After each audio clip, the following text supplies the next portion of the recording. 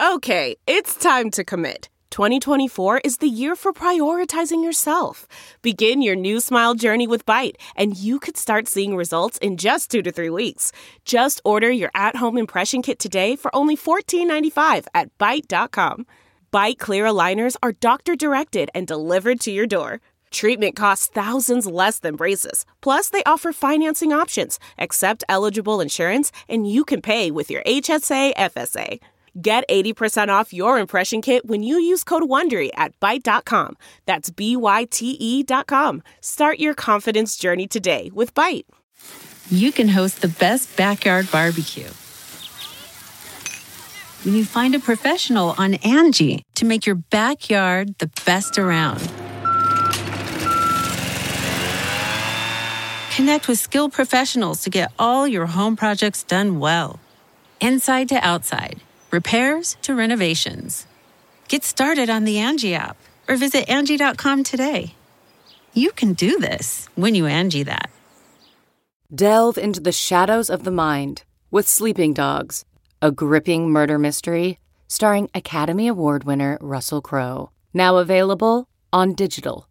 Crowe portrays an ex-homicide detective unraveling a brutal murder he can't recall. Uncovering secrets from his past, he learns a chilling truth. It's best to let sleeping dogs lie. Visit sleepingdogsmovie.com/Wondery to watch Sleeping Dogs, now on digital. That's sleepingdogsmovie.com/Wondery.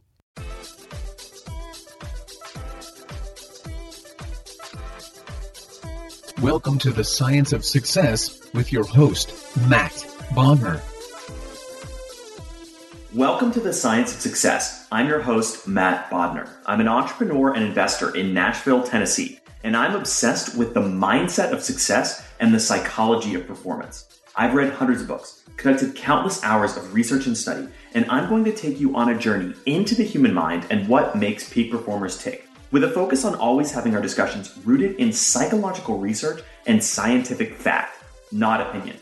In this episode, we talk about emotional intelligence. What is emotional intelligence and why does it matter so much? How the science demonstrates that emotional intelligence matters far more than your IQ, and how you can develop and improve your EQ, how to build the muscles of focus, and much more with Dr. Daniel Goleman. The Science of Success continues to grow with more than 800,000 downloads, listeners in over 100 countries, hitting #1 new noteworthy, and more. I get listener comments and emails all the time asking me, Matt, how do you organize and remember all this incredible information? A lot of our listeners are curious about how I keep track of all the incredible knowledge I get from reading hundreds of books, interviewing amazing experts, listening to awesome podcasts, and more. Because of that, we created an epic resource just for you, a detailed guide called How to Organize and Remember Everything. And you can get it completely for free by texting the word SMARTER to the number 44222. Again, it's a guide we created called How to Organize and Remember Everything. All you have to do to get it is to text the word SMARTER, that's SMARTER, to the number 44222, or go to scienceofsuccess.co, that's scienceofsuccess.co, and put in your email. In our previous episode, we dove into evolutionary psychology and looked at how biases have been programmed into your mind by millions of years of evolution. We examined why our guest condemns the concept of empathy, how the science demonstrates that empathy has no correlation with doing good in the world, and how empathy can often create disastrous social outcomes, and much more with our guest, Dr. Paul Bloom. It's a very controversial episode. I highly recommend checking it out. He might challenge some of your beliefs and assumptions about how we make decisions. Today, we have another awesome guest on the show, Daniel Goleman. Daniel is the co-founder of the Collaborative for Academic, Social, and Emotional Learning. He currently co-directs the Consortium for Research on Emotional Intelligence in Organizations at Rutgers University. He's the international best-selling author of several books, including Primal Leadership, Focus, and Emotional Intelligence, which has been translated into over 40 languages. Daniel, welcome to the Science of Success. Matt, it's a pleasure to be with you. Well, thank you so much for being on here. So for listeners who may not be familiar with you and your story, share a little bit about your background.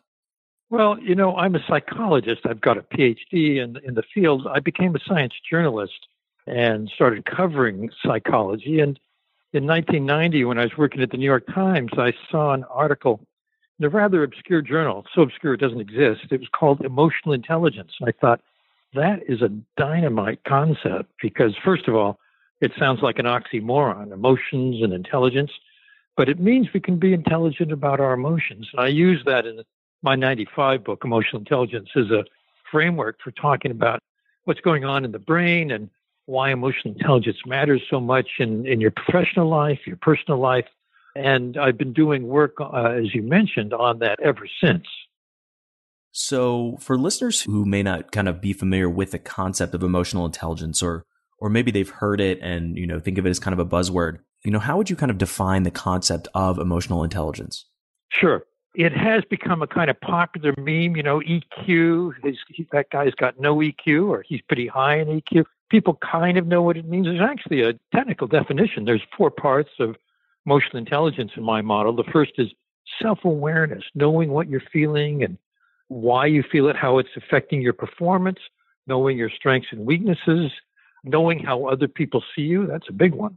Then there's self-management, managing your upsetting emotions so you can focus on what you're doing, your task at hand, having a drive to achieve, and setting goals and working toward those goals. What I'm talking about now are what are called competencies. They're based on self-management, but they're what we call crucial competencies, abilities that are learned and learnable that we find differentiate outstanding performers from average. Another is having a positive outlook. And finally, adaptability, being able to change as demands change. Those are all competencies under self-management. The third part of emotional intelligence is social awareness, being able to read other people, empathy, knowing what they feel without their telling you. People don't tell us in words. They tell us in tone of voice. They tell us in body language and so on. Can you pick that up? That's empathy. It's really important in any relationship, whether it's your private life or your work life. Another is a different level of competence. It's organizational awareness, reading the emotional currents in an organization, knowing who to go to get a key decision made, what the network of influence is. The fourth ability and fourth domain of emotional intelligence is managing your relationships. It's being able to influence people. Another competence here is being a good coach and mentor to people who are coming up the ladder behind you. Being able to manage conflict, leadership that inspires, and teamwork. So that's what we actually mean by emotional intelligence. And, talking about the differences between IQ and EQ, how do each of these sort of skill sets translate into how successful people are? Is one a larger driver of the other? Which one has the highest? Yes, that's a great question, Matt. And the answer is it depends. When you're in school, during your school years, IQ is what matters.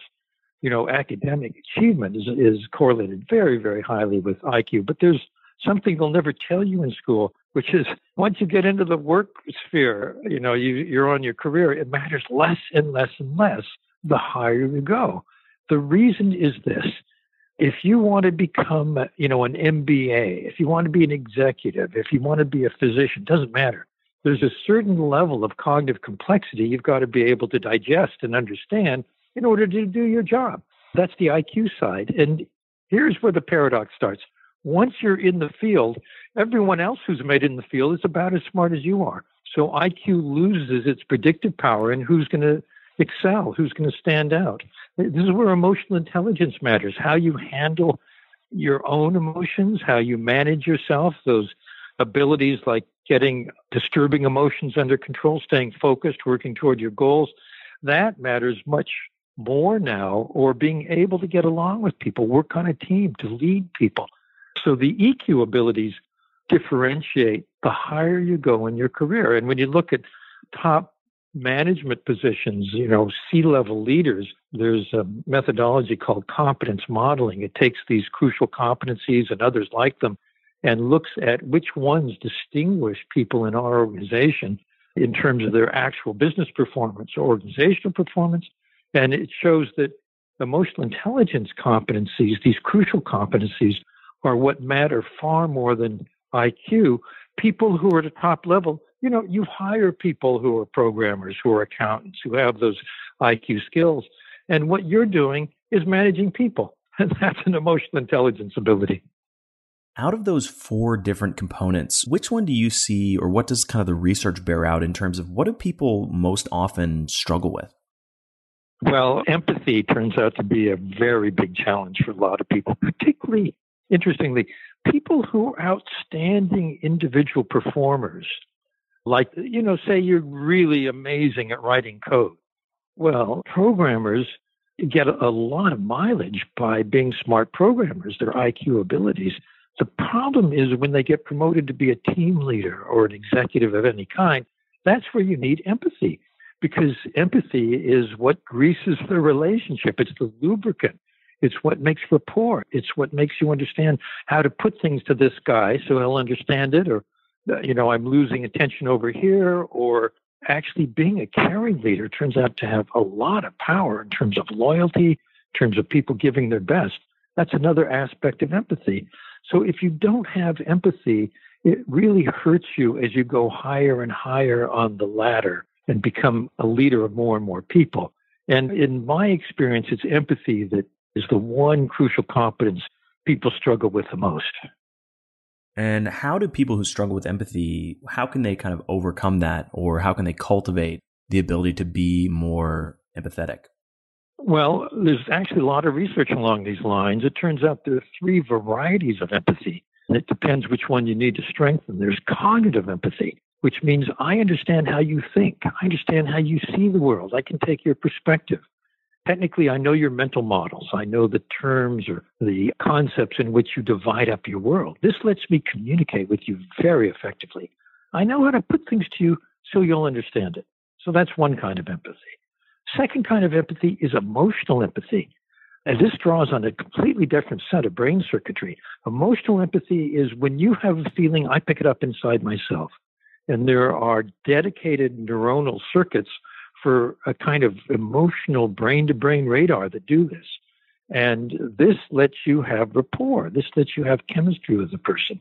You understand instantly how they feel. But there's a third kind of empathy that you see in the leaders people love to work for, and that's called empathic concern. Not only do I know how you think and how you feel, I actually care about you.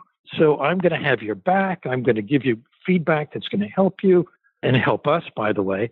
And in other words, that's the kind of leadership that people want, but it takes that third kind of empathy. So if you want to develop that, it turns out there are mental exercises you can do that strengthen that very brain circuitry.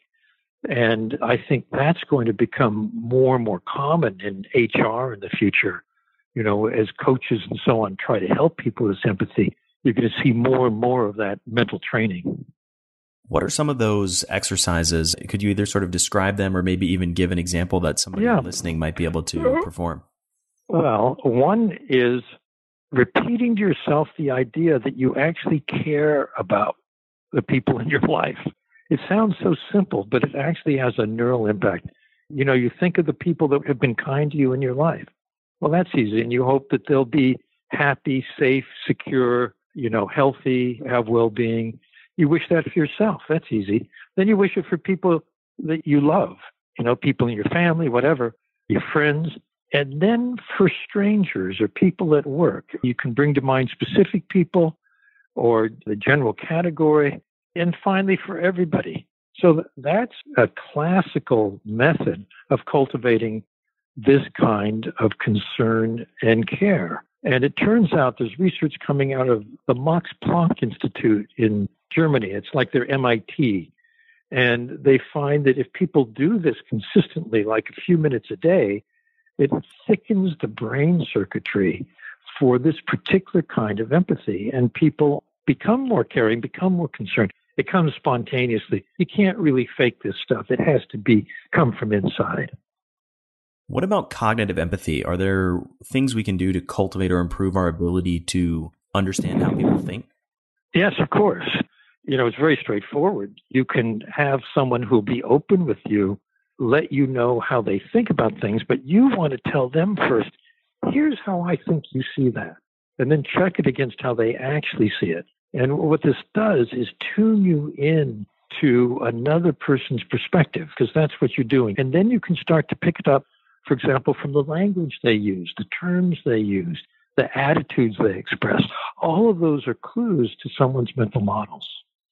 And the emotional empathy, Matt, if you're going to ask about that, that can be strengthened by actually talking to a person about how they feel and the things they feel most strongly about. That's the kind of conversation you can only have with your spouse, your partner, your best buddy, whoever it is, but someone who can be very open with you. And it's really about sharing feelings. It may sound corny, but it actually is a methodology that strengthens the relevant brain circuitry. So in mental cognitive empathy, you're strengthening a part of the neocortex. In emotional empathy, you're strengthening a part of the limbic system, the emotional system. And empathic concern, you're strengthening a circuitry we actually share with all mammals. It's the parental caretaking circuitry. It's the circuitry that is active when you love your kid. It's so interesting that, this is very much, it sounds on the surface, you hear the phrase emotional intelligence and think that it's kind of fluffy, but in reality, this is very much rooted in science and neuroscience and the kind of neurobiology of your brain itself. Oh, absolutely. When I'm talking about self-awareness and self-management, there's specific brain circuitry involved. We know what it is. It's the prefrontal cortex, which is the brain's executive center just behind the forehead, and its connections down to the emotional brain, which is between the ears, particularly the amygdala, which is the trigger point for the fight or flight or freeze response.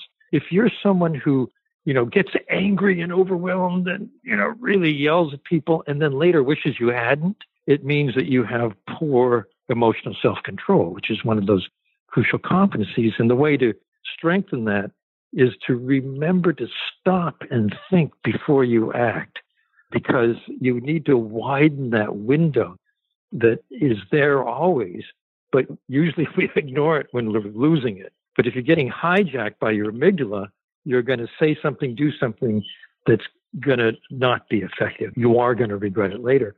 The stronger the circuitry to your prefrontal cortex, the more you can have a gap.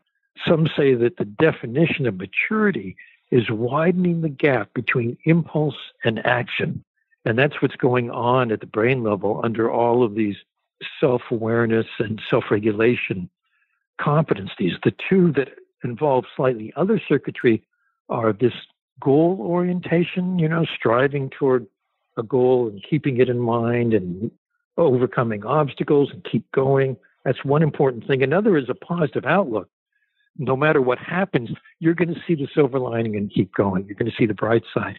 Those are motivational, and they involve circuitry in the left side of the prefrontal cortex, which is where you experience positive emotions. So we know exactly what's going on in the brain underlying the emotional intelligence clusters and competencies. When it comes to relationship management, you're mostly talking about the emotional centers in the brain and the radar that they have for picking up another person's brain. But it becomes more and more complex as you get into things, say, like conflict management, which involves a lot of different moves. I'm very curious, what does the science say about ways to strengthen our prefrontal cortex, especially around the ability to sort of control your amygdala? One of the things I've been involved with for a long time is called social emotional learning, which brings the emotional intelligence competencies. I'm talking about all the crucial competencies, all the domains, self-awareness, self-management, social awareness, relationship management, into schools. And one of the things they do in schools actually would help anybody. I've seen this in schools I visited. It's a poster. It's a stoplight.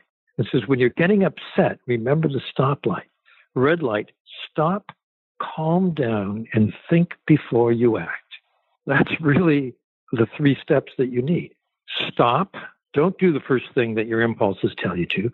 Calm down and think before you act. Yellow light, think of a range of ways you might respond.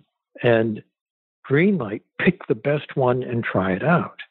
Well, you don't have to be a 4th grader to use the stoplight. Those steps work at any point in life.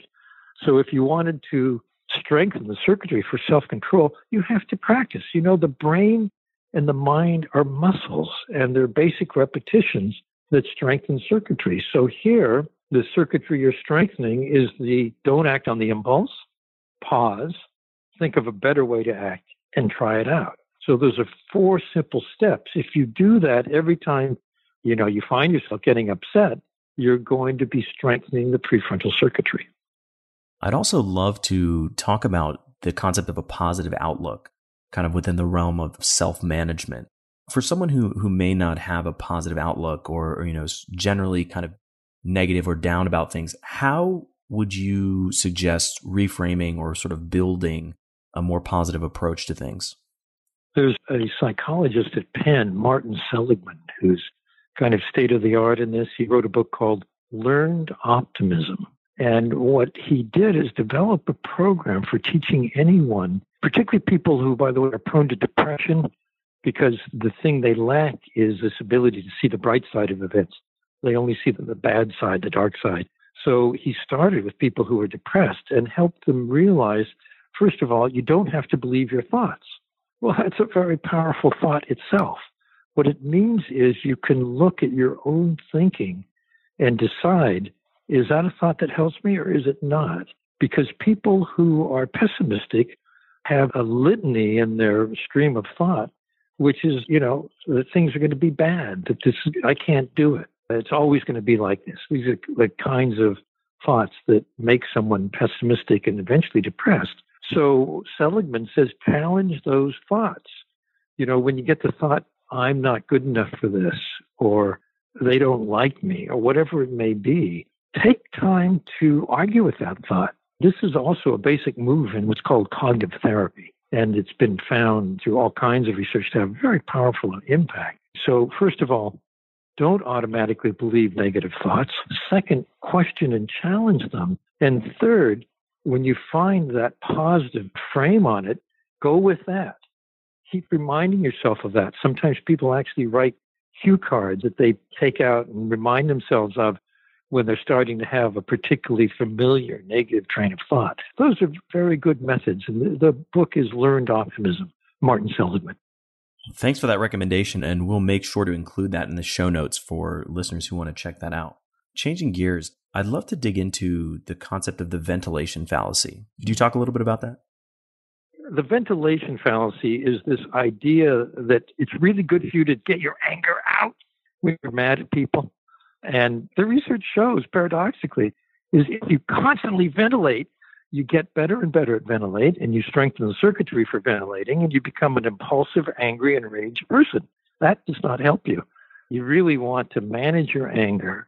You can be selective. You can be very, strong and assertive when you need to be, but it doesn't actually help to be angry. If you're angry, that's more than is needed, and what it does is trigger anger in other people.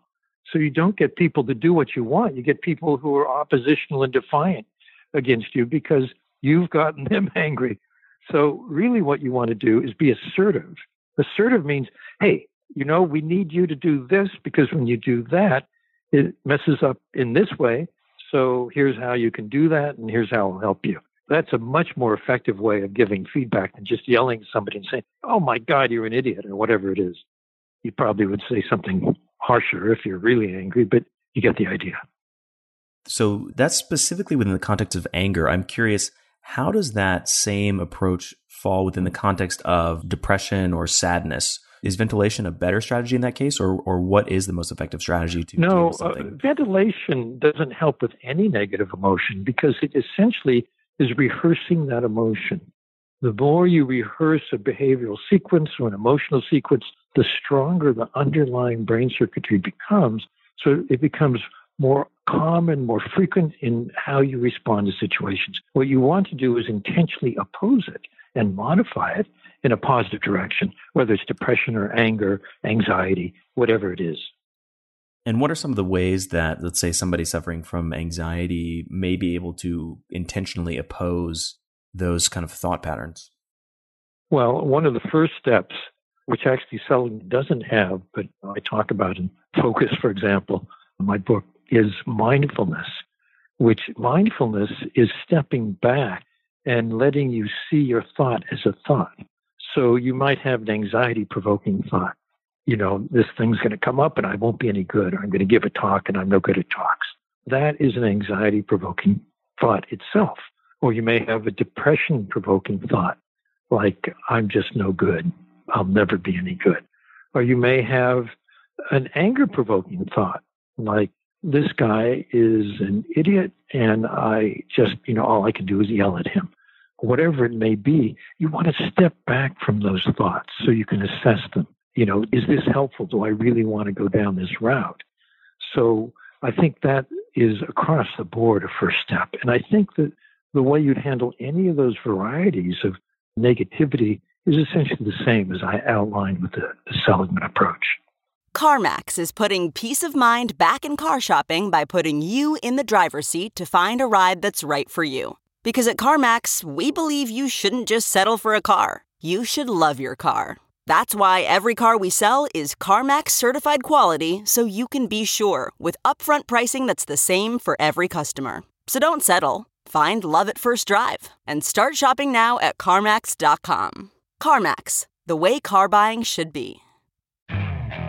Okay, picture this. It's Friday afternoon when a thought hits you. I can spend another weekend doing the same old whatever, or I can hop into my all-new Hyundai Santa Fe and hit the road. With available H-Track all-wheel drive and 3-row seating, my whole family can head deep into the wild. Conquer the weekend in the all-new Hyundai Santa Fe. Visit HyundaiUSA.com or call 562-314-4603 for more details. Hyundai, there's joy in every journey. Okay, picture this. It's Friday afternoon when a thought hits you. I can spend another weekend doing the same old whatever, or I can hop into my all-new Hyundai Santa Fe and hit the road. With available H-Track all-wheel drive and 3-row seating, my whole family can head deep into the wild. Conquer the weekend in the all-new Hyundai Santa Fe. Visit HyundaiUSA.com or call 562-314-4603 for more details. Hyundai, there's joy in every journey. Hiring the right person takes time that you often don't have. But you shouldn't let a time crunch get in the way of finding the right candidates for your business. That's why LinkedIn is the best place to post your job. In fact, I was on LinkedIn Jobs this morning looking for candidates to fill a key role in one of my businesses. LinkedIn Jobs screens candidates with hard and soft skills you're looking for so that you can hire the right person quickly.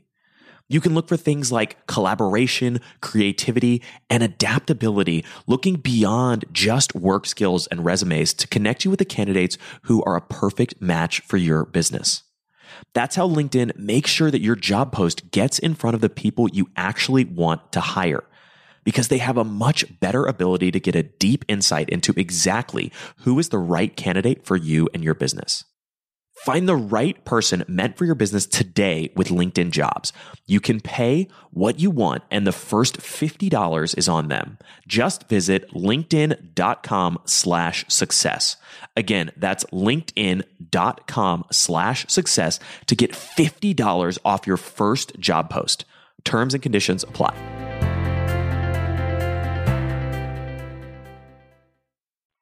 You've also talked about how distraction, or sort of distracting ourselves and shifting our focus, can be a useful strategy. Could you talk a little bit about that? One of the ways to manage anxiety is to focus on something else. In other words, get your mind off that anxious train of thought. And it could be, something funny, or it could be just meditating on your breath, focusing on your breath. Whatever will help you. It's different from person to person. But if you find that thing, it's a very effective way to calm anxiety. On the other hand, you don't want to be in a state where you're supposed to be focusing on one thing and your mind is wandering off. That's a different situation. So it's not that distraction is always a plus, but in certain situations, it can be an antidote. I think that's a good segue to dig in a little bit to the concept of focus, which is also the title of one of your previous books. Tell me, how do you define the concept of focus, and why is it so critical? By focus, I mean attention. And attention is the doorway through which everything else happens. Memory high performance of any kind. In sports, for example, people who test poorly on concentration, which is a key barometer of attention, do very poorly in the next season. People who at work can't pay attention do poorly in whatever it is they're supposed to do. So focus is the key. It's the hidden ingredient in success. And I've got some audios that help people, that are instructions in different kinds of focus, different ways to improve your focus. And if that's been a problem for anyone, I'd recommend doing that, whether it's mine or someone else's. But you have to understand attention, as I said, the mind is a muscle. And attention and bringing your mind back to what you're supposed to be focusing on is the basic repetition. So it's the equivalent of going to a gym and doing a lot of reps with a weight. Every time you try to focus on one thing and your mind wanders off and you bring it back, you're actually strengthening the underlying brain circuitry for concentration and focus. And the more focused people are in any domain of performance, the better they'll be. You've talked about the difference between rumination and reflection and how that relates to the concept of focus. I'd love to hear you explain that dichotomy. Rumination is when you have trains of thought that just make you more worried. You think about this big challenge coming up at work, and all you can think about is how you're going to screw it up. That's an anxiety-provoking train of thought. However, reflection means you're thinking about this challenge coming up and you're coming up with some solutions, some things you can do, some steps you can take. That's very positive kind of mental work. So rumination gets you nowhere. It just increases your anxiety, maybe your depression. But reflection helps you find solutions. So it's the focus on finding solutions itself that really turns, reflection into a much more productive thought pattern. Yes, I would say that it's a positive kind of focus and rumination is a negative kind of focus. What about the importance of rest as part of an ability to cultivate attention and focus? Well, if you're finding that your attention is lagging and your mind is wandering, it may mean that you're not getting enough sleep or enough rest. There are people and research that really supports the idea, for example, of a power nap restores the brain and it reboots you for the rest of the day. And also people swear by, 7 or 8 hours of sleep a night if you can manage it in your schedule. But if you can't get that much sleep and you find you're losing it during the day, then a nap is actually a very quick, magical way to restore your mind. And I believe you touched on in the book the concept of attention restoration theory. Could you explain that a little bit? Well, attention restoration theory basically says that the brain, which runs on glucose, a kind of sugar, can run out of it if we're overexerting the brain. And there's a lot of work situations that will do this. And the sign of that is that you just can't keep your focus. Your mind wanders. You just can't process things as well. And that's when restoration theory says you should take a walk. If you can walk in a park, walk in nature, even better. But, drop what you're doing and just let yourself have some relaxed time, get out of the situation, and then come back to it and you'll be refreshed. It gives your mind time to restore. And is that sort of interrelated to the concept of willpower and the notion of ego depletion? Well, ego depletion and willpower kind of operate on the same principle, that the circuitry underlying the ability to keep going, at force of will, also can run out of steam, run out of gas. And there again, it's good to take a break, restore yourself, and come back.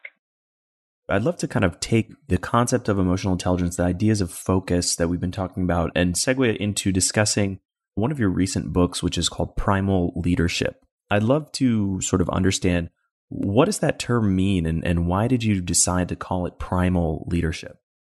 Well, we had a big argument about that, as you can imagine, because primal is a kind of provocative word, but what we're trying to get at is the fact that there is an emotional level to leadership. This is the primal level. That if you leave it out, you're not going to be effective as a leader. This is why, as I said, emotional intelligence matters more and more. The more leadership positions you take on and the higher you go in an organization, the more people you're leading, you need to feel the pulse of the people. You need to know how to talk to them. You need to know how to inspire them, how to motivate, how to keep them on course, how to give them positive feedback that will be effective, how to get them to want to give their best. And that's an emotional challenge. It's not a cognitive challenge. I think that's a great point, which is that it's not a cognitive challenge, it's an emotional challenge. Such a great way to phrase that. And it really crystallizes the fact that, as we discussed earlier in the conversation, brain power can only solve so many of these problems. What you really need to cultivate is the ability to understand people, empathize with them, and learn how to influence them if you want to be successful as a leader and within really any organization. Exactly. Very well put, Matt. And I would add that the ability to do that, that we learn in life. You don't learn it in school. You learn it on teams. You learn it, playing with kids. You learn it in relationships. You learn it in the workplace. It's an alternate curriculum. It's not the academic curriculum. You'll never learn it in an MBA program, but it's what's going to make or break a career as you get into a leadership position or just a member of a team. That's why I feel the crucial competencies are so important, because you can have strengths in some and limits in others. And it's important to know where your limits are so you can build on those. You may be, really good at managing yourself. You may not be so good at empathy or influence or inspiring people.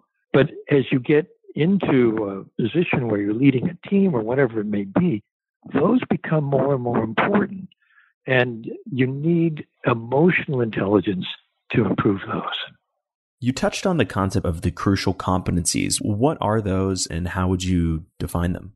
Well, after I wrote the book Emotional Intelligence, I wrote a book called Working with Emotional Intelligence. And I realized that, my own graduate school work had been in what's called competence modeling. This was developed by one of the big developers, was David McClellan, my main professor at Harvard. And a competence is a learned and learnable ability that makes you outstanding in your work.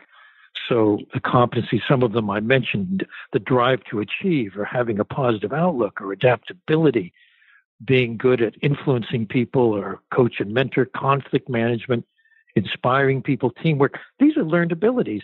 There was a study done at one of the big pharma companies, Johnson & Johnson, where they've had someone who's just outstanding star team leader. And they asked her, well, when did you become good at this? And she said, well, I realized that this was important. I had some talent when I was in middle school. She had moved to a new town. She didn't know other kids. She thought she could meet friends by joining the field hockey club. She wasn't so good at field hockey, but she was really good at teaching new kids how to play the game. They made her an assistant coach, and she had one position after another like that, up to being head of teams at a huge company. And that was an ability she learned, and she learned it in life. And it's true of each one of these competencies. And no one is good at all of them, but you need to be good at 6 or more to be an outstanding leader or to be outstanding in any field. I think it's such a critical point as well that these are not innate skills that you're either born with or not. These are all learned abilities that the research and the data demonstrates you can learn, and there are specific methodologies and strategies that you can implement in order to learn these and train yourself to become effective at this whole slew of very important competencies. Well, Matt, and I think that's the key point. I find that so encouraging that it's not that, you're either born with it or you're not. It's really, did you learn it yet? If not, you still can. You can learn and strengthen them at any point in life. And you've got a new project that you've been working on that involves these crucial competencies, correct? Yes, it's the Crucial Competency Project with More Than Sound. And what we're doing is focusing on the competencies one by one and explaining them in more depth. We're talking to, for example, coaches who have helped executives cultivate one or another, actually each of the 12. We're going to run through them. We're also coming out with a program for how you can strengthen each one. Because, for example, in the workplace, people sometimes are told, well, you need to work on empathy, or you need to work on emotional self-management or positive outlook, whatever it is, they don't tell you necessarily how to do that. So we're trying to give folks the specifics, the mechanics. How can you improve this in yourself on your own? And we'll make sure to include in the show notes a link to that resource for listeners who want to check that out and are curious about how to cultivate and learn about those different competencies. I think that's really great. And by the way, it's not just for yourself. You may have workmates, you may have friends, you may be a leader who knows someone needs that. So, it's something you also can recommend to other people. That's a great point. I'm curious, one of the other topics that you touched on is how to give people feedback or constructive criticism. I know that can often be a very touchy subject, and I'm curious, how do you recommend dealing with that issue? Well, there are two basic approaches to feedback. One is critical, which tends to dismiss the person as being like this forever, which is very demoralizing. In fact, we have fMRI studies that show people who get that kind of research, it activates their circuitry for negative feeling, for upset. In other words, you put someone in a bad mood, you don't help them. So you don't want to do that. You really want to have a kind of friendly approach, a positive approach. I'm going to help you get better at this. And the first thing you need to do is say, you're so good at such and such, and I notice that when you did this, and you want to be very specific, it didn't work out. So let's think about how you can get better at that. In other words, you're not attacking the person. The critical negative approach makes the person feel that they're just no good at this, and it triggers their negative circuitry. What you want to do is trigger a very positive outlook so the person feels energized and that they can learn how to do this better. And maybe you're in a position to help them learn and suggest some ways. But in other words, you're not ruling them out. You're saying, hey, you're a valuable person on this team, and we want you to get better at this. Here's some ways you can do it. I think that approach is much more motivating. And in fact, the brain research shows it does activate positive circuitry. So for listeners who want to take some of these ideas, maybe take a very simple first step in developing or cultivating their emotional intelligence, what's one simple piece of homework you would give them as kind of a first step? Well, I would say that the first step is to manage your own negative emotions. And that may be negative thinking. It may be impulsive anger. Whatever it is, widen that gap between impulse and action. And if it's at the mental level, step back from your thoughts and ask yourself, is this useful? I think that's fundamental. Those are acts of self-awareness. Self-awareness turns out to be the base foundational competency in all the crucial competencies. People who are high in self-awareness tend to be high in, 10 or so emotional intelligence competencies. People who are low in it tend to have very few competencies. So this is the basic homework. I don't think you can say enough about how important self-awareness is. And it's so funny to see, you can see people who've struggled for years, and then as soon as they start to cultivate self-awareness and kind of get out of their own way in many ways, you can see rapid transformations in the way that people behave in their lives. It's so Exactly. Matt, think about it the opposite way. People who have low self-awareness don't realize they need to do any work. Exactly. And they don't realize they're making mistakes. It's a self-fulfilling cycle in many ways. It could be very negative. Exactly. You got it. Well, where can people find you and your books and the Crucial Competency Project online for listeners who want to access that? Yeah, the best place to go is More Than Sound. One word, morethansound.net. It's all there. Perfect. And we will make sure to include that in the show notes for everybody to be able to check out. Well, Daniel, this has been a fascinating conversation. I wanted to thank you so much for coming on the show and sharing all of your wisdom about emotional intelligence. It's been great to... Matt, it's been a real pleasure. Thank you so much. All right. Well, thank you very much. Take care. Thank you so much for listening to The Science of Success. Listeners like you are why we do this podcast. The emails and stories we received from listeners around the globe bring us joy and fuel our mission to unleash human potential. I love hearing from listeners. If you want to reach out, share your story, or just say hi, shoot me an email. My email is matt@scienceofsuccess.co. That's MATT@scienceofsuccess.co. I'd love to hear from you, and I read and respond to every listener email. The greatest compliment you can give us is a referral to a friend, either live or online. If you've enjoyed this episode, please leave us an awesome review and subscribe on iTunes. That helps more and more people discover the science of success. I get a ton of listeners asking, Matt, how do you organize and remember all this information?